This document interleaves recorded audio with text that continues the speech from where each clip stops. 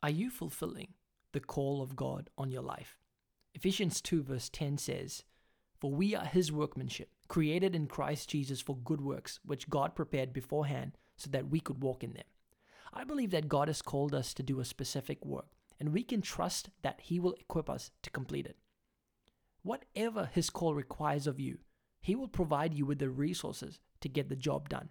What's more is that you will experience the matchless joy of knowing that you are right where you belong.